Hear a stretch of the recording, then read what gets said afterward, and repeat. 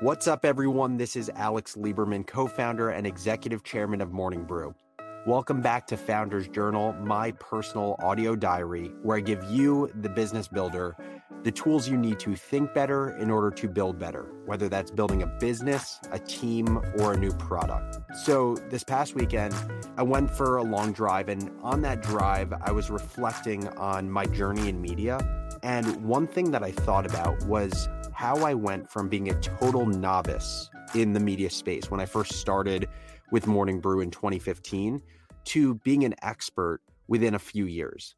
And it made me think about just learning anything new broadly and what the process is that I've gone through in the past to go down the rabbit hole and learn something new. And I think it's really important to think about it. And I think it's something we often don't think about in the rush of life. It's this idea that in a world of information abundance and limited time, it's more important than ever to understand how to go about learning in an efficient and effective way. And so my goal for this episode is I'm going to map out my process for going down a rabbit hole and a process that you can use for learning anything new in your career or your personal life. So let's hop into it. I think about the process of learning like the process of test taking in college. I fundamentally believe there are two types of students. You have the memorizer and you have the understander. The memorizer is the student who studies past exams and their answers. And the understander is the student who studies the textbook, reflects on the principles from reading that textbook. And so then no matter what test is put in front of them, whether it's similar or dissimilar from past exams, their mind can adapt to the challenge because they understand things at a foundational level. That is the foundation that I am trying to create through this process of learning that I've gone through and that I want you to learn from. High quality learning is about being an understander rather than a memorizer. Your goal is to go from knowing very little about a topic and not being able to apply that topic to your life to knowing a whole lot about a topic and being able to apply it in many ways. And what I'm going to do is share with you a repeatable process for going from knowing little and applying little to knowing a lot and applying a lot with any topic you learn about, personally or professionally. So for me, that's been things from the healthcare system to blockchain technology to the future of education.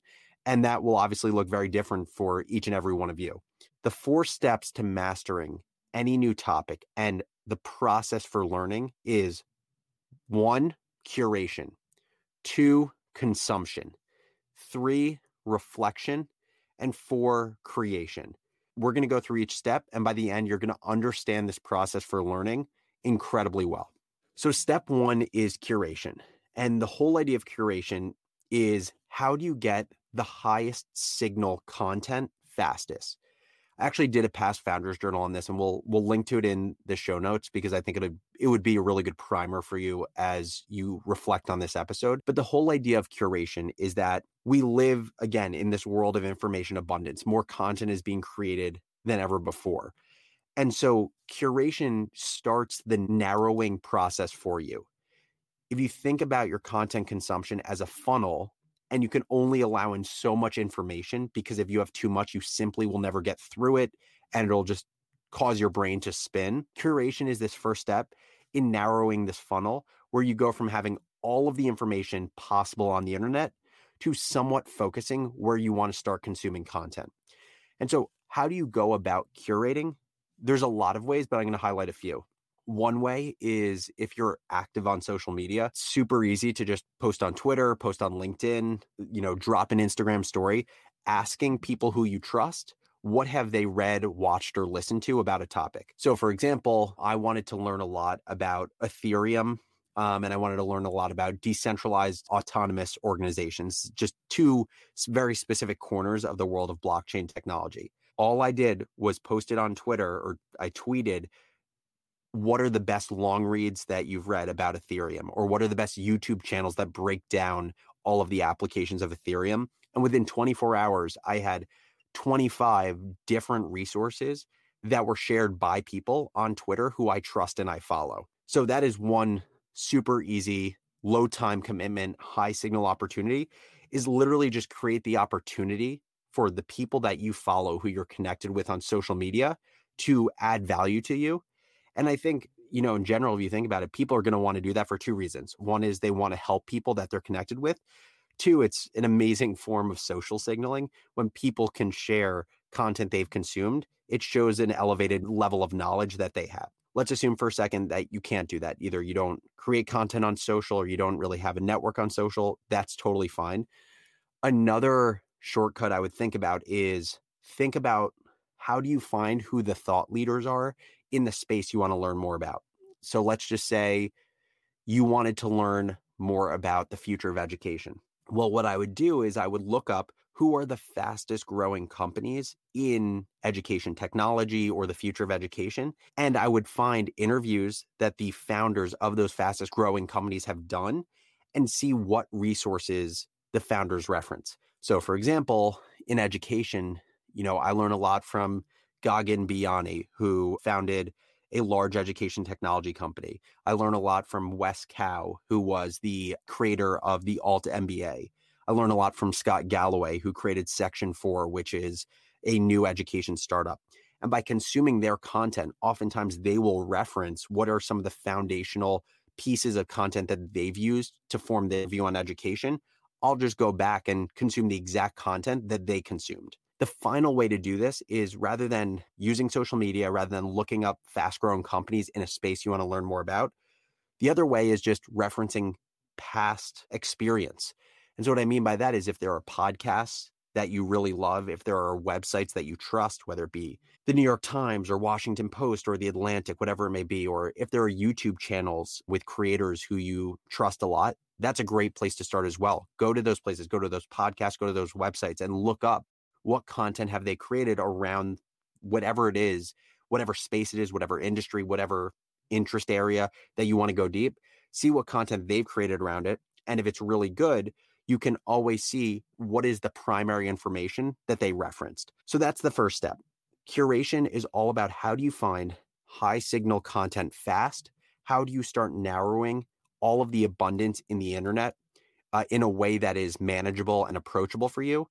And the three recommendations I gave are ways to start curating all of that content into something that is manageable. Step 2 after curation is consumption.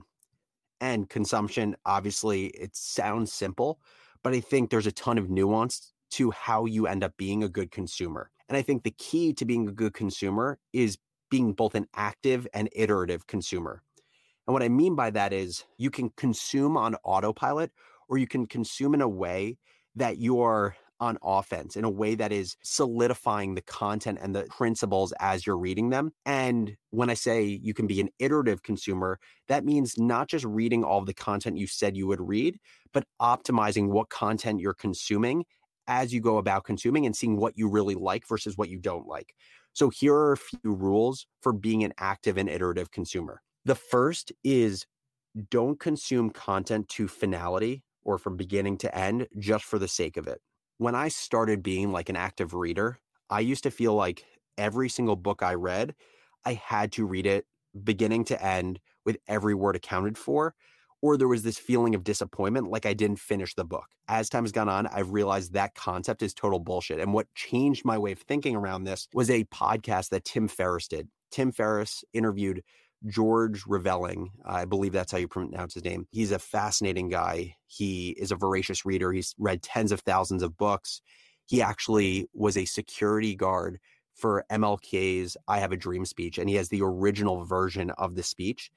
But he talked about his process for reading on Tim Ferriss's show. And what he basically said was he's read tens of thousands of books. He never finishes a book because his view is that the highest value in a book usually takes place in a few chapters. So once he feels like he's gotten the value, why would he read the whole book? It's not high leverage of his time. Another thing that he does is he actually goes to the index of a book, the end of the book where the certain topics are referenced and what page they're on. He goes there first. He finds an interesting topic from the book, and that's where he starts reading. So he starts a book in the middle of the book based on something in the index that caught his eye. That's where he goes first. So that's rule number 1 of being an active and iterative consumer is don't consume to finality for the sake of consuming to finality. The second is taking notes for recall and writing things down for retention. What I mean by that is note-taking is probably the best forced function to make you an active reader, but also to document ideas that you'll use to form your own views later on. I think what people don't realize is they read something and then a month or two later, they're like, I remember really liking that book, but I can only remember one thing from that. And that's to be expected. Our brains are not meant to retain all of the content we consume on the internet or consume in books, but that doesn't mean we need to live in a world where we can't reference some of the most interesting things we've consumed later on in life. And so this idea of note taking, I think about it like swimming. If you read without taking notes, it's like learning to swim by watching someone swim for a while, but then never trying to swim yourself and seeing how freestyle versus breaststroke versus backstroke work for you.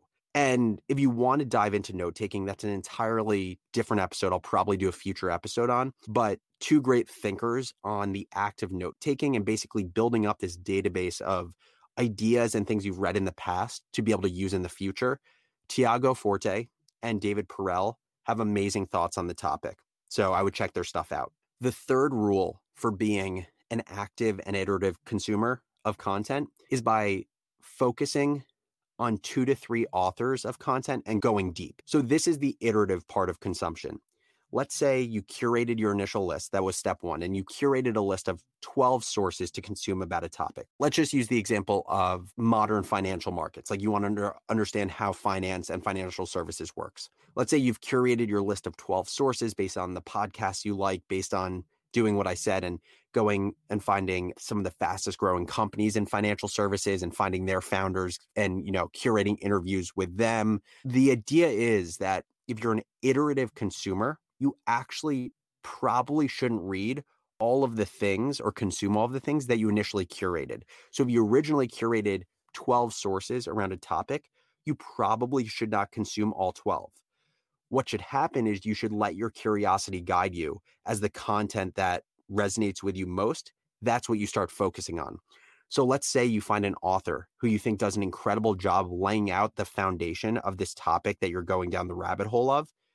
You should screw the 11 other sources. Set aside that time you were going to spend on the 11 other sources and begin reading, listening to, watching all of the content that this author has ever written. So to give you an example, I experience this all the time. I love going down the rabbit hole of individuals who are great thinkers. And so there was a period of time where I was pushing myself to learn more about the world of entertainment and gaming. And I had found that an online writer named Matt Ball was the smartest thinker about entertainment and gaming. Bob Iger, the former CEO of Disney, he would read Matt Ball's stuff to think in a smarter way about Disney. And so once I read Matt Ball's first piece out of, let's say, a dozen forms of content that I curated to learn more about entertainment and gaming, I read Matt Ball's second, third, fourth, and fifth piece before consuming any other piece of content around the space that I had curated prior. That is step number 2. After curating, you consume. And it's not just about consuming, it's about consuming actively and iteratively. Step number 3 is reflection. Reflection is the number one most important step in learning. It is the bridge between consuming content and applying content in your life. If you want to form new ideas, if you want to form new points of view, you have to give yourself the time and space to reflect. And I think this is the step that people mess up most often. I just want to reiterate this. Reflection is the number one most important step in learning. And I think there's a few ways that you can reflect. The first way is solo reflection. So this is a process where, using the Matt Ball example, I read his essay and then I write down thoughts that I have after reading his essay. Maybe I write down questions that I would want to pose to him. Maybe I share my own points of view that I don't necessarily buy or that I didn't think he explained well. So literally just this act of wrestling with what I just read by myself, either in my head or on a notebook or recording it, that's solo reflection. Then you have peer reflection, which is where you literally just have a conversation with anyone willing to listen. Even if I read Matt Ball's stuff, I'd be fine having a conversation with my sister who knows nothing about entertainment and gaming if she's just a great listener. And basically, I use that conversation as a way to explain to her my understanding of what Matt Ball wrote as a way to test, did I actually understand what I was reading? That said, it is always a benefit if you can talk to someone that knows a lot about the subject, or even better, is the author of one of the pieces of content that you've consumed, because then it can turn from being just a reflection on the content to reflecting and actively learning when you go directly to the source. So imagine I read something about the future of gaming by Matt Ball. Not only could I talk back to him what I learned from the piece and how I think about gaming now, but if there were things I didn't understand or things that I was kind of skeptical of, it's an opportunity for me to actually drive my learning even deeper while reflecting to retain the information as well. One last thought on this step. So Shane Parrish, who also has amazing content around, the act of learning, he describes this step of reflection in a really powerful way. What he says is reflection is an example of an approach that is first order negative and second order positive. What that means is it has very visible short-term costs, right? It takes time and honest self-assessment about your shortcomings and about the things you don't know. And also it feels like in this world of where we have to be productive, like you're wasting time reflecting on things and thinking rather than doing. But it pays off massively in the future. And the reason that reflection is a paradox is because the future, the long term, is not visible to people today. And so this concept of slowing down today to reflect in order to go faster in the future seems like a bad idea to many. And so this is why I keep reiterating this, is I want to encourage you to slow down in order to speed up in the future, because people never realize how important reflection is today because you don't see the benefit today. We're through the first 3 steps. We're through curation, consumption, and reflection. The final step is creation. Once you've curated high signal content, once you've actively and iteratively consumed, and once you've reflected on what you have consumed, you've created this solid foundation to be able to create your own ideas and points of view about the topic that you become fluent in. And as I thought about creation, I thought that it was really important to talk about the nuance in this step, because I think it takes a lot of forms. The most beginner version is something that I call remixing. And remixing is where you connect existing ideas and combine them in a manner that makes something new. So to give you an example, when you hear people say something like, I'm building the Uber for X, I'm building the Amazon for Y, I'm building the Peloton for Z, that's an example of remixing. You're taking an existing concept that's proven and combining it with this new knowledge that you've accumulated in the specific space that you've studied to create a new idea. Remixing isn't a bad thing, but it is what I would call the simplest form of creation. Then at the other side of the spectrum for creation is like true original creation, which is more about creating totally new ideas, totally new markets that have never been made before. So an example that I think of here is Airbnb. If Airbnb's founders said, we want to create Marriott for millennials, that would have been a remixed idea like what I just described. And it probably would have had limited opportunity because it's, I would say, low-hanging fruit. It's a relatively easy idea. It's not an entirely new market.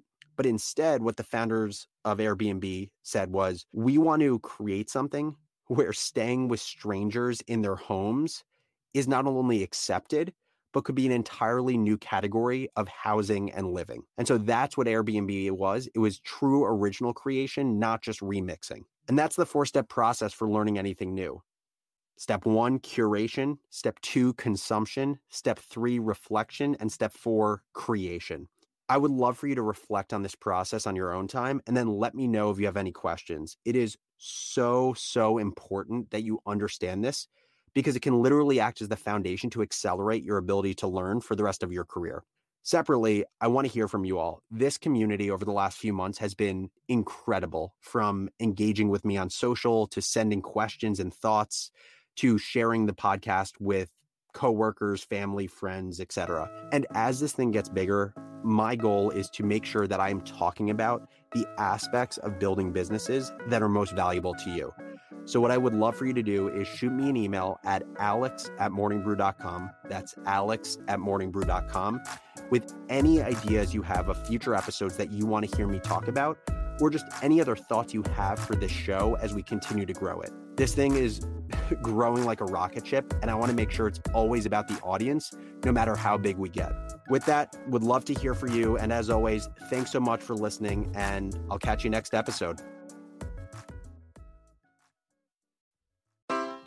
Take your business further with the smart and flexible American Express Business Gold Card. It offers flexible spending capacity that adapts to your business. You can also earn up to $395 in annual statement credits on eligible purchases at select business merchants. That's the powerful backing of American Express. Terms apply. Learn more at americanexpress.com/business gold card.